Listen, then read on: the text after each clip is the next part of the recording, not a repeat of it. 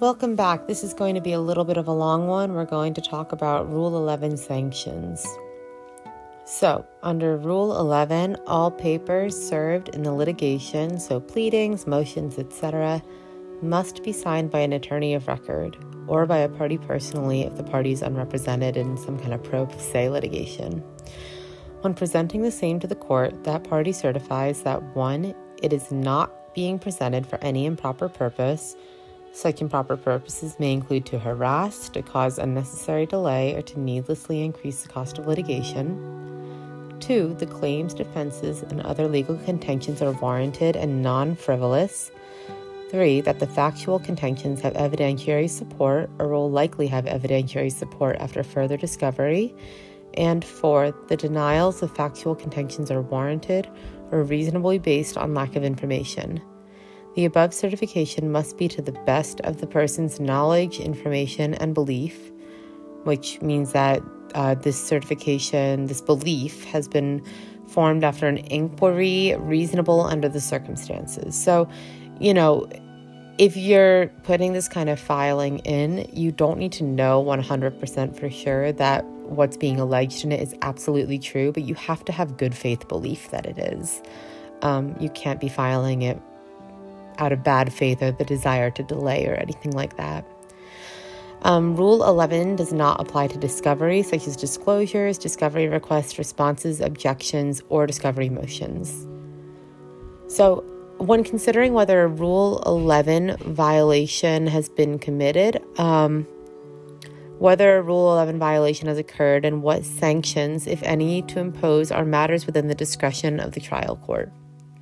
The court, by motion or on its own, may issue sanctions against an attorney, law firm, or party for failing to comply with Rule 11. Absent exceptional circumstances, a law firm is jointly responsible for a violation committed by its partner, associate, or employee. A court cannot issue monetary sanctions against a client for unwarranted claim, defense, or legal contention made by their attorney.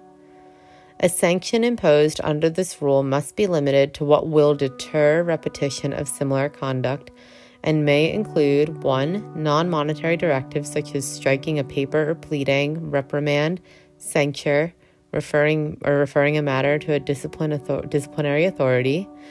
2, in order to pay a penalty into the court. Or 3, in order directing payment to the movement of all or part of the reasonable attorney's fees and other expenses resulting from the violation.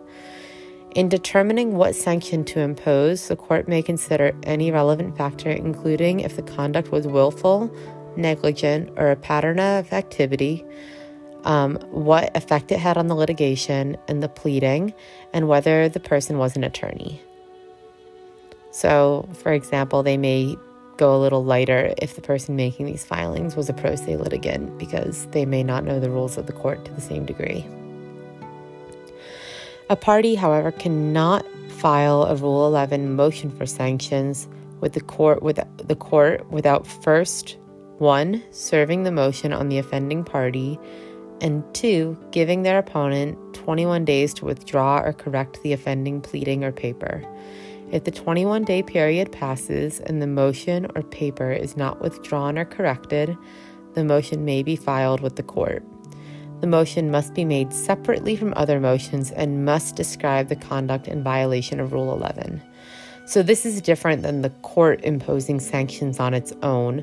This is if a party, if a defendant is sanctioning the plaintiff's attorney, they must first serve the motion to the plaintiff's attorney, and give the opponent 21 days to withdraw or correct the offending pleading or paper.